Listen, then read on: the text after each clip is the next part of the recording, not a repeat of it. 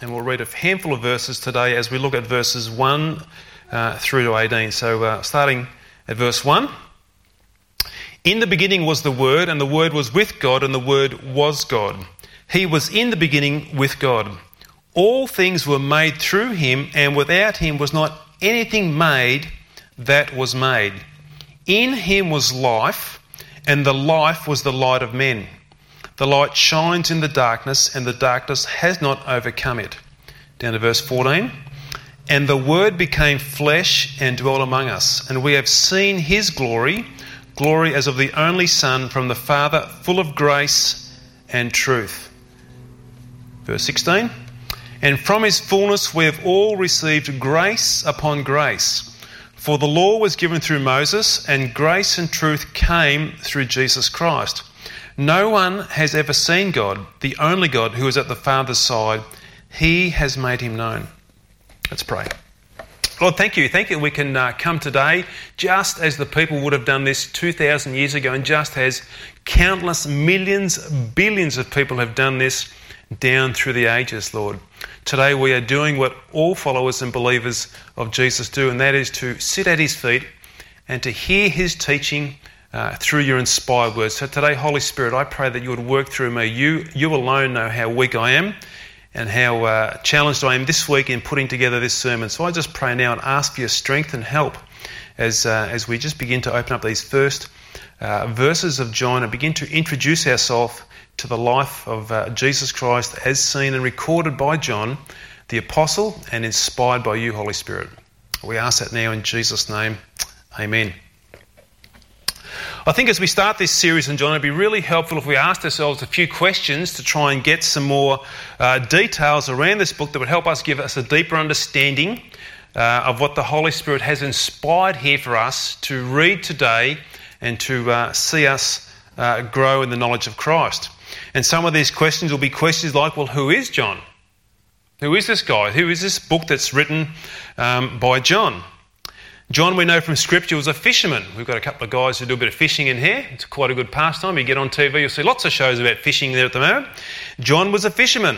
He, along with his brother James, in conjunction with their father Zebedee, were fishermen on the Sea of Galilee. That was their livelihood. That was their trade. They went out there and caught fish and sold them in the marketplace or sold them wherever, and that's how they earned a living.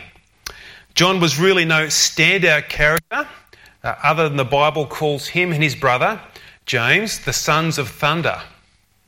There's a good name for a couple of people, isn't it? What sort of image does that bring up in our mind? Well, it probably indicates they were very hot-headed men. Probably men who were very strong and very perhaps stubborn and very quick to sort of use quite a few cursing words if those fish weren't quite getting to the nets at times, or if they got splashed inadvertently by a fish when they weren't ready to be splashed, probably gave that fish a bit of a burst. Sons of thunder, so no real standout character.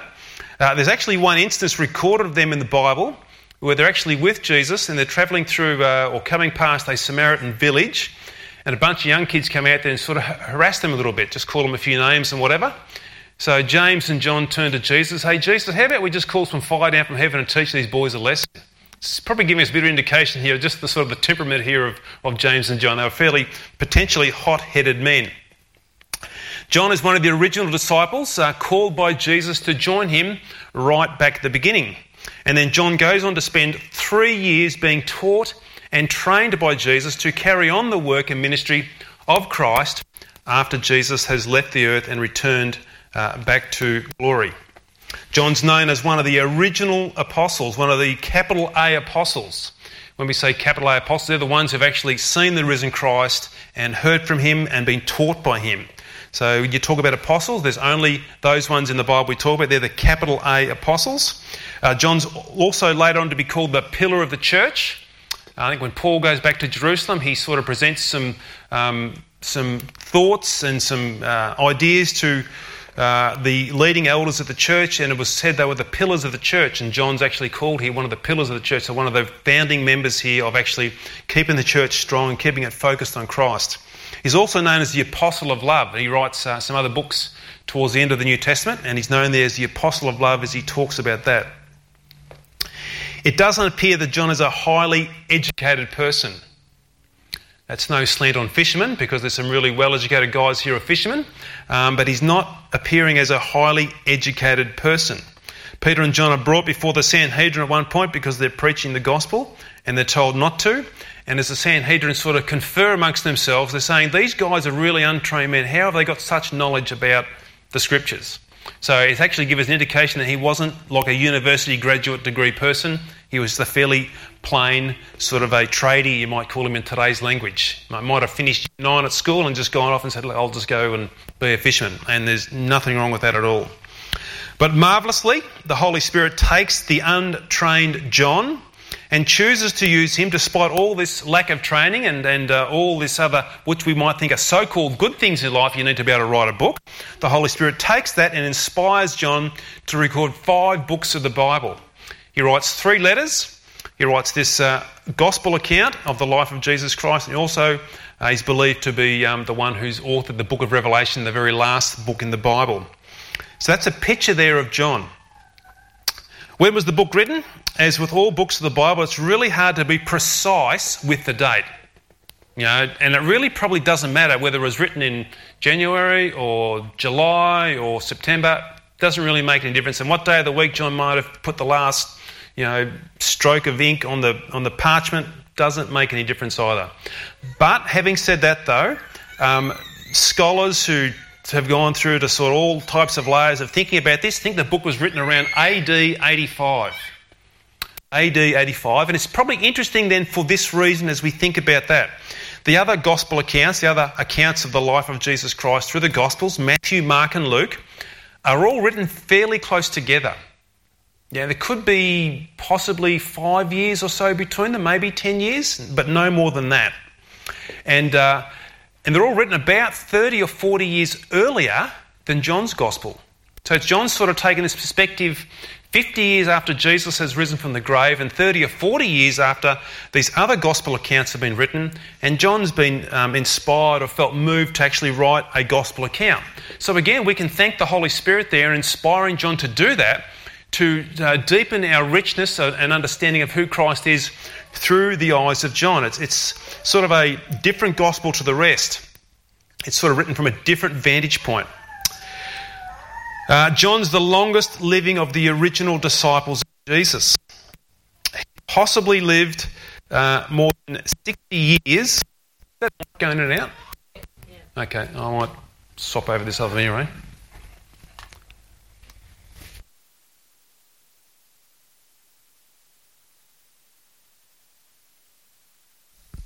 That back on? Right. John's the longest living of the original disciples of Jesus. He possibly lived more than 60 years after Jesus had risen from the grave, so a long, long, long time after. He's the only one, according to tradition, that wasn't martyred for their faith. John lived to around about maybe AD 95, AD 100 thereabouts, and eventually was exiled to the island of Patmos, and that's where we get the book of Revelation from, where he received a revelation of Jesus Christ there as well. The Holy Spirit inspired him to write that down too. So there's something unique here about John and the life that God had given him and the actual strength and support he'd given to the church. Why is John written?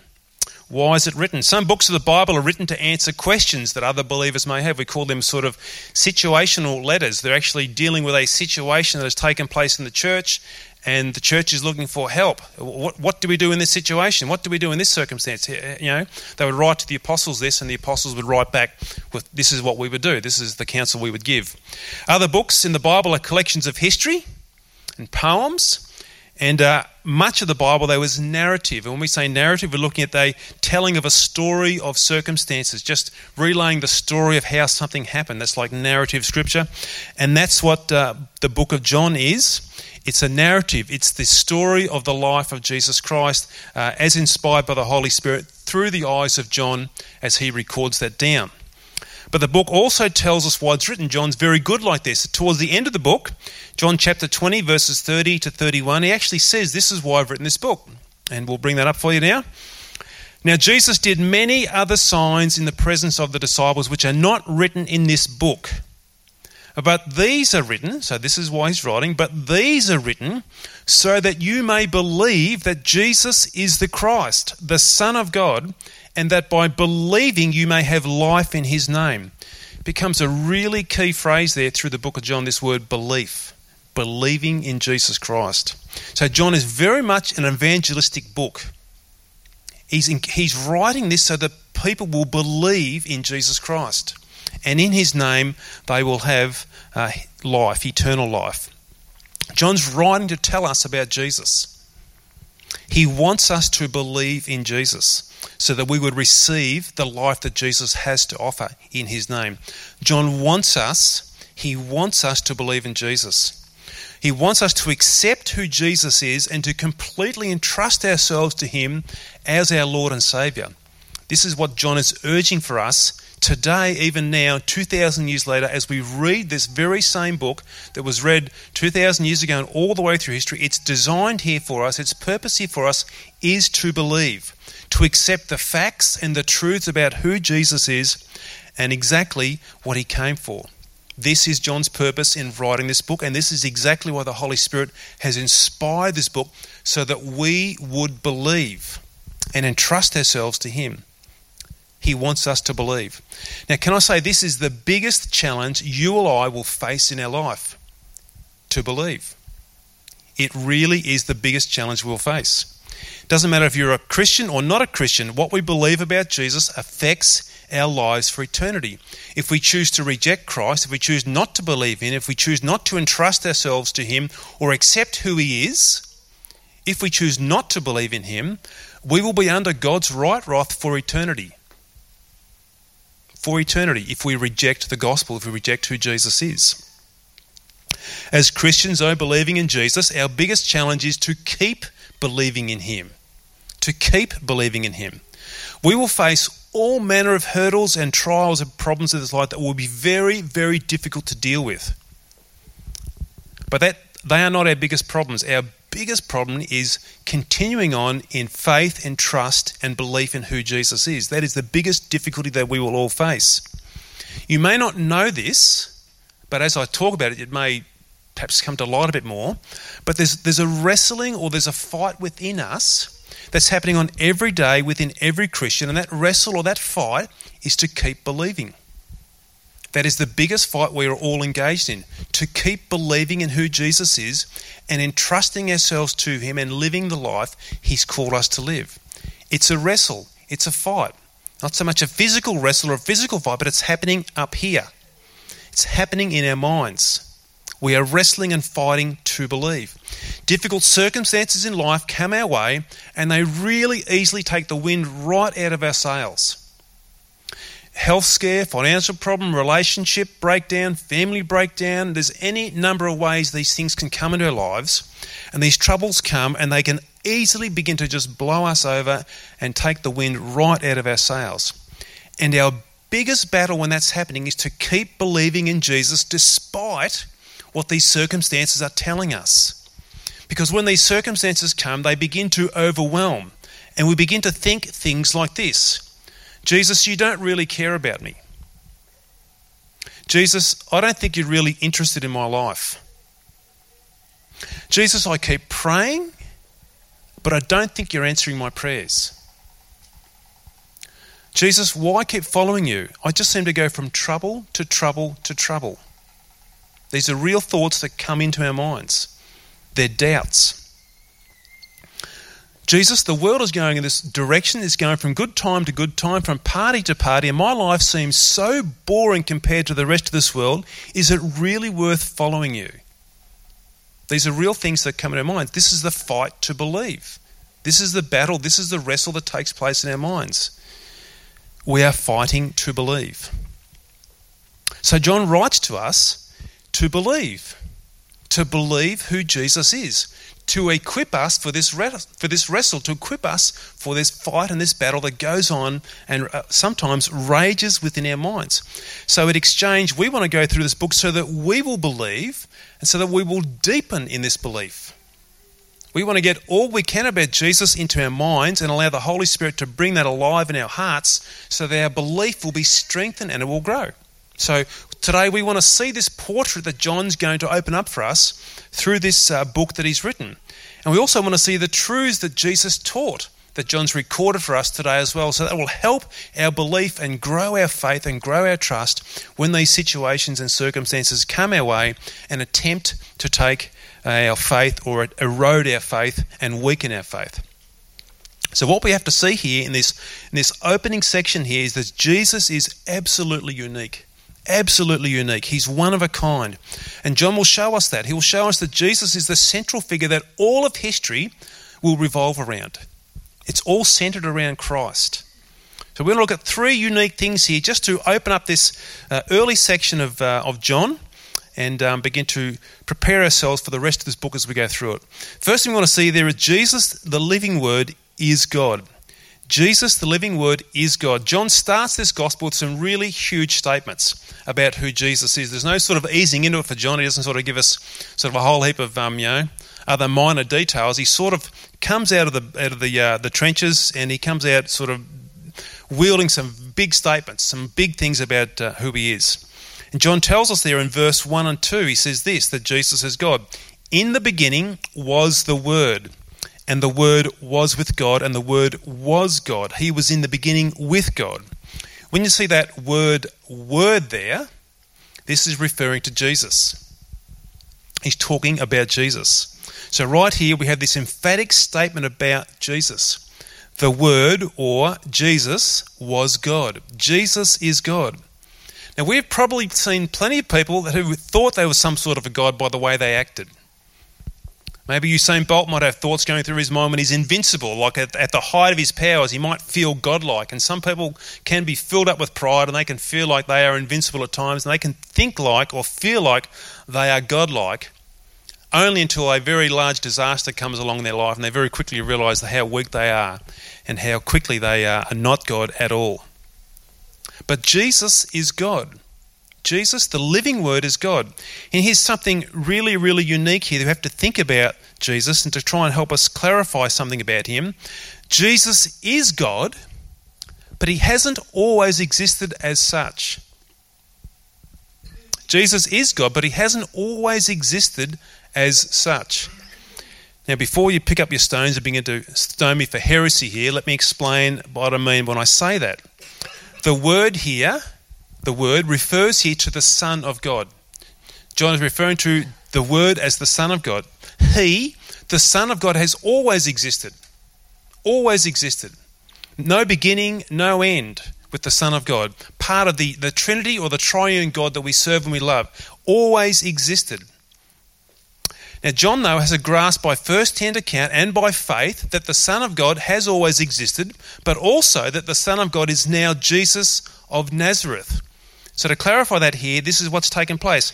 At a time determined by God, the Son of God who's always existed has filled the body of a human baby and been implanted into the womb of Mary, the wife of Joseph. The living Word, the Son of God, has become flesh and blood, taking on a human body. And we see that in verse 14, and the Word became flesh. So there's actually a transition here which is really significant and really unique. The Son of God who's always existed has now changed the way he exists. He now exists in a human body. And that started back 2,000 years ago. The real historical, living today Jesus is both fully God and fully man. Unique, never to be repeated again. So the Son of God, fully God in every way, absolutely God in every possible way we can think of, has forever changed his existence at this point in time of human history.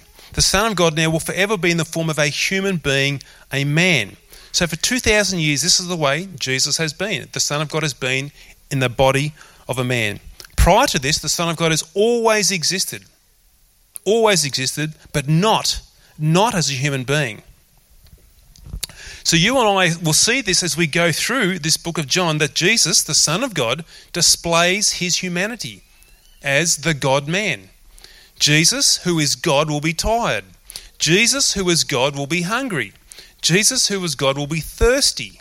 It will show human sort of limitations, or incapacities. As God is never tired. God is never thirsty. God is never hungry. But the God-man is tired, is thirsty, is hungry. And at the same time as we see his humanity come through, we will also see the deity that is still with Christ in this form, that he will, through the indwelling of the complete fullness of the Holy Spirit in the person Jesus, God will calm storms, raise the dead and walk on the water and do countless other miracles. This is unique, absolutely unique here that John is opening up with us right at the start of this book. This will then now lead us into the second unique aspect of who Jesus Christ is. Jesus, the living Word, has created all things. All things. Everything we see and know about and everything we don't see or don't know about, Jesus has created all things. The Son of God has created all things. Verse 3, all things were made through him, and without him was not anything made that was made. Jesus, the Son of God, is uniquely the creator of all the complexity of this incredible world that we see around about us. He is the sovereign creator. When we see these incredible elements of a mountain ecosystem and how all the weather patterns sort of cycle themselves around the formation of mountains and the way the clouds move off and bounce back and drop their rain and go back out to the ocean and the way they do all these things, we need to stand back and say, Jesus, you have done this. The Son of God, you have created all this. You've put this all together. This is your work. This is you who is now dwelling with mankind. When we see how finely balanced this universe is with all its rotational orbits of planets revolving around the sun and the way stars are sort of doing their thing out in this universe, and how we're still now finding sort of distant galaxies further and further out as man builds more and more larger telescopes. And we see how vastly huge this universe is, and we see how this earth is like one grain of sand in comparison to all the beaches of the world. Earth is so tiny, it's nearly infinitesimally small compared to the rest of this universe. And we sit back and think of this vast universe, this creation of all that, and we say, Jesus, you have done that.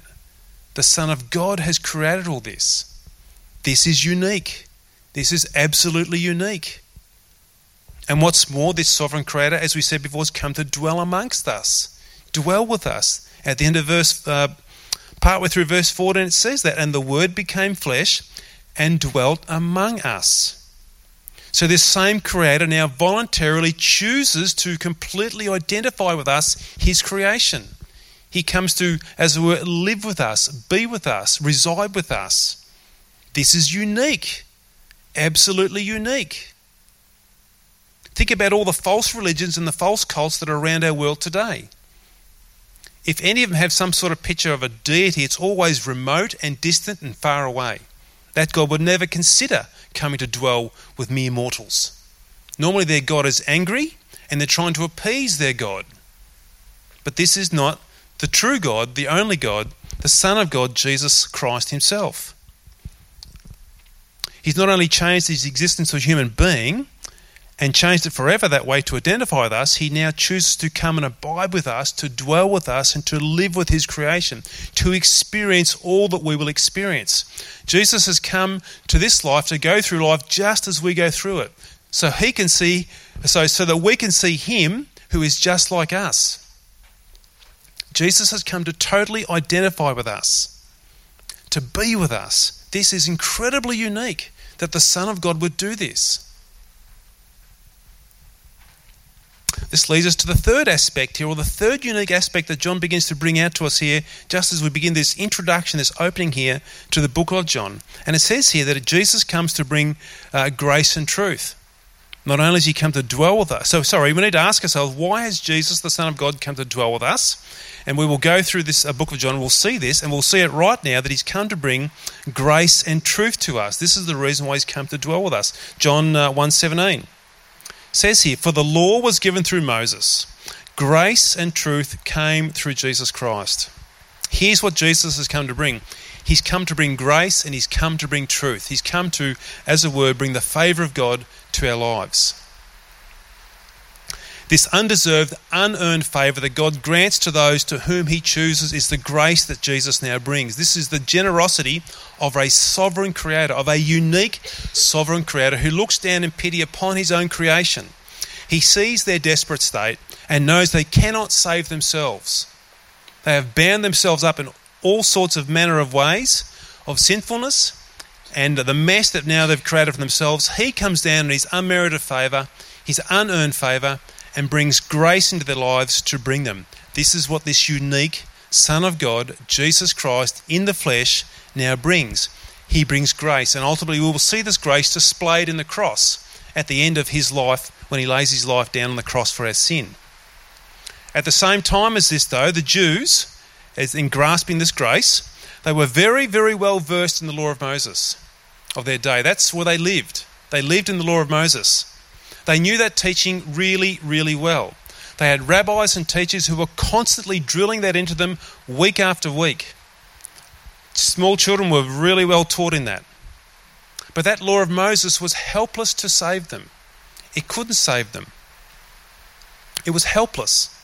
But the law was really good or helpful to show them their sinfulness, but could not provide any salvation at all from a holy God.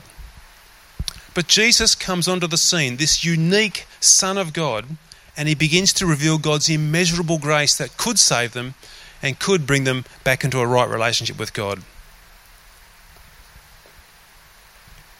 Jesus, in the sovereign purpose of God and the perfect timing of God, brings this saving grace to, as it were, restore them. And this is the best news that anybody can possibly hear, is the salvation that God brings through his Son Jesus and the grace that he has to bring with him.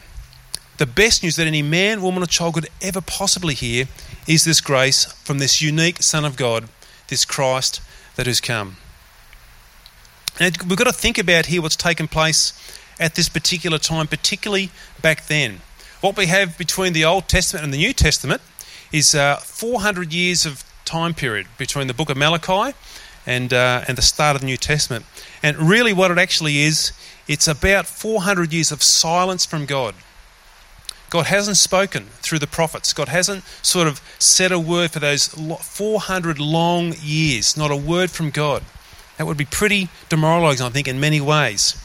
But in the meantime, their Jewish teachers were continually bringing the law of Moses to them, week after week. But what had happened with these Jewish teachers and the priests of that time, they had totally distorted this law. They had totally corrupted this law, and they began to make it a money-making business for themselves, to actually line their own pockets. But Jesus arrives not only to bring grace, but also the truth of God, to bring this law right back into its right context and its right perspective. Jesus brings this truth, this unique Son of God, to now begin to liberate and set people free from the slavery of sin. He will speak the truth like no other. It'll be a light, it'll be like a floodlight, as it were, breaking into the darkness and all of a sudden shedding the truth into their lives and setting them free from all the bondages, from what they had come up against in their previous distortion of what the priests and the rabbis had done at that time. And that's the uniqueness here of the Son of God. Grace and truth through Jesus Christ comes through him, and that is unique, totally unique. Now, John also shows us here in this introduction that despite this uniqueness of Jesus, unique that Jesus is God, unique that Jesus is our Creator who came to dwell with us and identify with us forever, unique that Jesus has come to bring grace and truth, despite all of this, people still refuse to believe in him. People would not accept him for who he is. Verses 10-11 of the first chapter, he says this: "He was in the world," this is Jesus, "and the world was made through him, yet the world did not know him. He came to his own, and his own people did not receive him." Despite all of this uniqueness of Christ, they refused to accept who he was and refused to believe in who he was. He did incredible demonstrations of miraculous powers that only God could do, but they still refused to listen and believe who he is. And today, it's still happening. Today, it's still happening. Not so much as the demonstration of miraculous powers, although that does take place in various parts around the world. But today, people still refuse to believe who Jesus is. They refuse to accept who he is. Now, this breaks my heart, and I know it breaks the hearts of many of you sitting here today, because we all can think of somebody within our own family or somebody very close to us who at this point in time is refusing to believe who Jesus is, or is refusing to accept who Christ is and what he's done. We present Jesus to people and they continually reject. They continually seem to, as it were, close their mind to it. And we painfully sit there and watch as they refuse to accept him for who he is and what he says. Now, praise God, that story isn't over for us. Praise God that we can continue to keep praying and asking that God would miraculously open their eyes up just like he's opened our eyes up. And that's one of the things we'll be praying for this afternoon is for unsaved loved ones in our church, in our families. His grace is mighty to save. So Jesus is unique, absolutely, totally unique. Usain Bolt may be in town and he may be totally unique in his running ability. He's a very gifted man, a great entertainer, and he's very, very fast. All of those gifts come from Jesus. Usain Bolt cannot even lift a toe, let alone a foot, let alone a leg, unless Jesus gives him the ability to do that. He is fast, but someone in time to come will actually be faster than Usain Bolt. But there is only one God-man, Jesus Christ. He is unique, he is standalone. There will only be ever one God-man, Jesus Christ. There will be not another one. As I was thinking about closing this here today, I come across this great illustration just to give a small picture or a small snapshot here of what it is to say to leave the realms of glory and to come and to dwell in this broken, challenged world. There was a king who dwells and lives in the most glorious of circumstances. His throne is unchallenged and he has no need of anything. His every wish and desire is catered for in an instant. He lives in comfort and in peace with not a hint of rebellion within his kingdom. His servants joyfully wait on his every command, and they are in awe of all his wisdom and all of his knowledge. This king enjoys a fulfilled and trouble-free life. He knows nothing but protection and a lifestyle that is of ease. One day this king decides to go outside his walls, and he sees a sight that he's never seen before. He sees beggars and he sees broken people battling to survive. He sees people fighting and rebellion like never before. He sees poverty and pain in the deepest ways imaginable. He's never experienced this before. This king is absolutely struck by these images of miserable humanity. This king cannot get these images out of his mind. As he sleeps each night, he cannot get these scenes of this broken, miserable humanity fighting and rebelling against each other out there. Night and day he keeps thinking about these poor people. So one day this king leaves the palace and decides to take up residence in the slums of humanity to try and understand where these people are coming from. And when he's there, for the very first time, he's abused. He's despised. No one recognises him as the king. He's hungry and he's uncomfortable. He's avoided. He's been cast away from other people. He's now totally vulnerable to the worst of humanity that can throw at him. He now knows what it is like to be people identified with those broken and downcast. He chose that to identify with his people.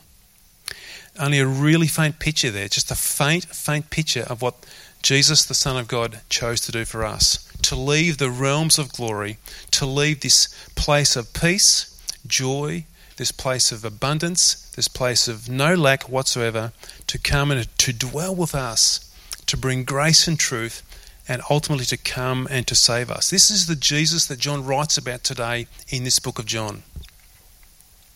This is the Jesus that we are going to discover as we work through this book of John. And today I could ask probably these simple questions as we close. Is this the Jesus that we know? Some of these unique aspects. Or is the Jesus I know a much smaller Jesus that just sort of works only in my sort of limited dimensions? Are we going to listen and believe in him today, this Jesus we begin to see introduced to us in this book of John? Will this Jesus through John's gospel take a loving hold of our lives, and that we will willingly and joyfully call him our Lord and surrender our lives to him?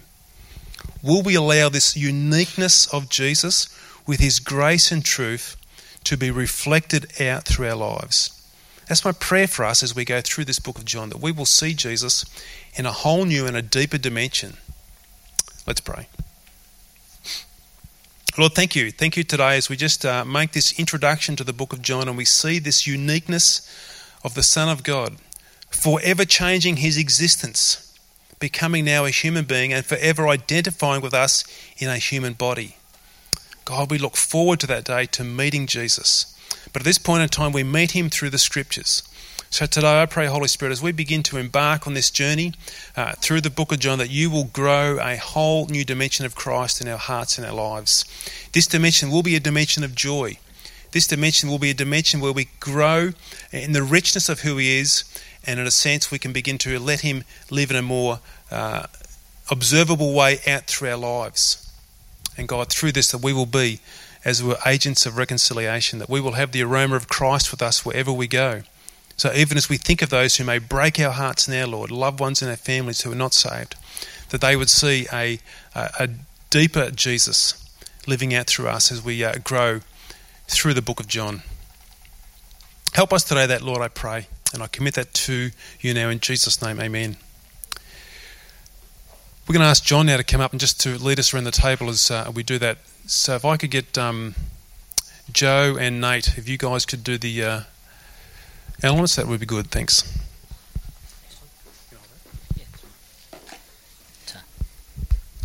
Good morning.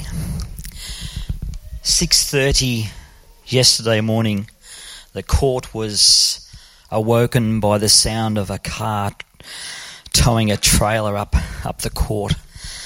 Arriving at Rafty Road, there I've given away a fishing secret. The boat goes on the water and out I go. Not a bird is chirping, the water is still, and it was great.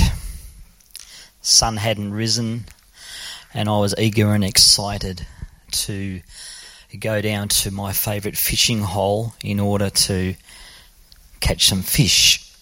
And things are going well. Three rods in the water.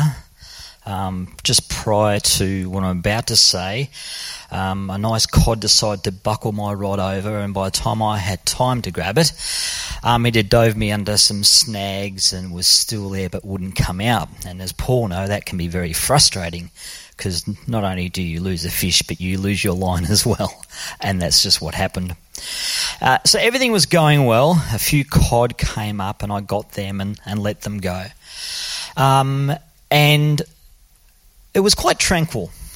In fact, I was really enjoying being there, just being on the beautiful river, everything that God had provided, when Todd Hall decides to show up in the form of an SMS. And he reminds me about communion and what he's speaking on, the uniqueness of Jesus. And I was thinking, the uniqueness of Jesus. So here I was, boat in the water, 3 lines out, and my thoughts of fishing had suddenly gone. And now rattling around in my brain is the uniqueness of Jesus. And I started to think about fishing as well. And I thought about different things like baits and hooks and various things. And for those who don't know, if you want to catch carp in the river, you use bread. If you want to catch a cod, you can use a buddy grab, a yabby, you can use worms, but you won't catch cod on bread. They just don't like it. And if you want to catch perch, you can go to a worm, but they won't necessarily take cheese. But a cod will take cheese. And so it's interesting that if you want to do exactly if you want to catch a certain species, then you've got to have the right thing to make it work. So I started thinking a bit about that. Then I started thinking about a hook. And in all my fishing experience, I've never had one occasion where a bait, whether it's worm or whatever, has willingly put themselves on there. Not one time. I've always had to pick it up, slimy or otherwise, and feed it on the hook and watch it say, I don't want to be there. Not with words, but with actions. They just don't want to be there.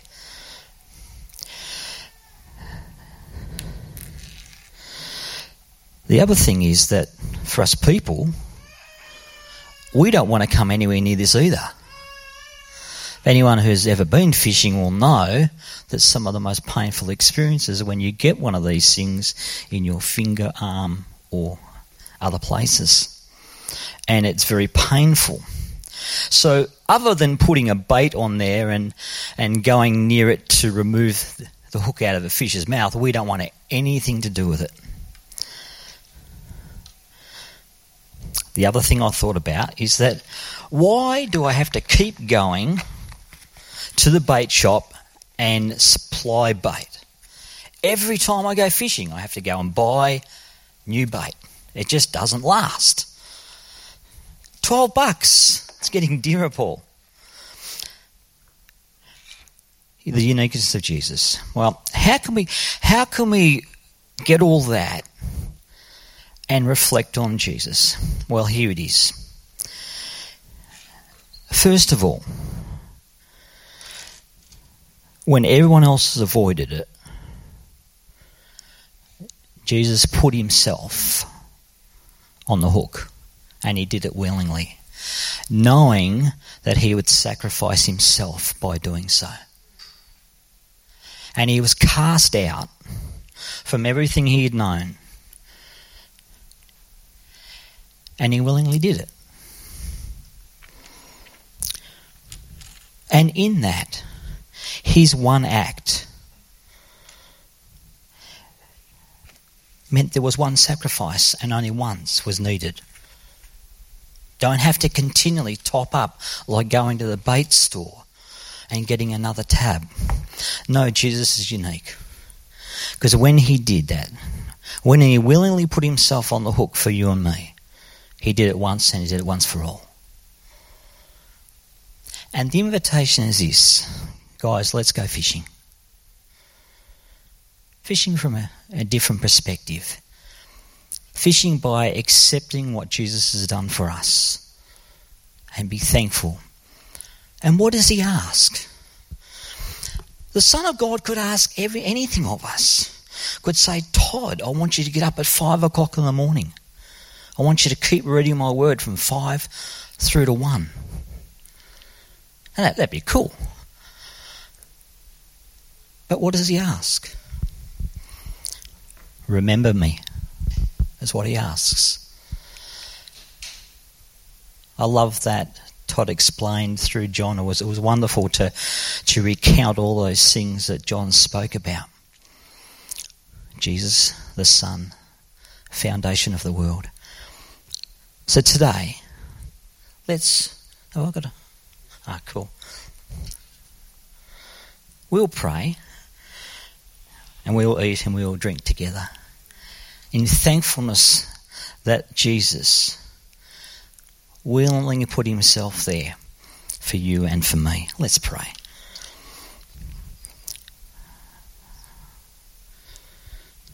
Father God, we want to say thank you, and even that's not enough. We thank you that you not only willingly but intentionally laid your life down from minute one. We thank you that you set up sacrifice in such a way that the old would be fulfilled by the new in yourself. That you, the Son of God, would lay the life down in order to fix what was broken. And we thank you, Father God, that when we look at our lives in all its entirety, open and laid bare, that a lot of that is broken. We thank you, Father, that you came to do away with that. We thank you that we have come to you and you have received all our ugliness and brokenness. You've loved us as we are. We thank you that you forgive us our sins, and we choose this day to remember you. So, Father, thank you that we can take, eat and drink and remember what you've done and celebrate in all you are. In Jesus' name, amen. Let's take, eat and be glad.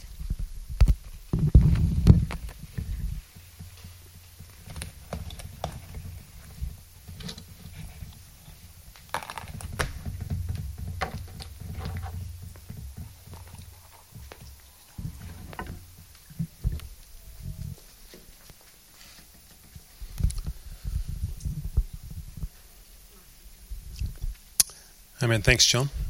Thanks for pulling it together for us. Guys, I'm very happy to catch up with anybody that you'd like some prayer or just to see me about anything. Love to do that. Please don't forget to collect your kids from across over there near the tennis courts. And don't forget our prayer meeting tonight at 5 o'clock here in this building. We'd love to see as many of you could come. That would be great. And your care cards too, please. Good time now to fill them out and get them back to us. Please join us for coffee and a bite to eat as well. Thank you.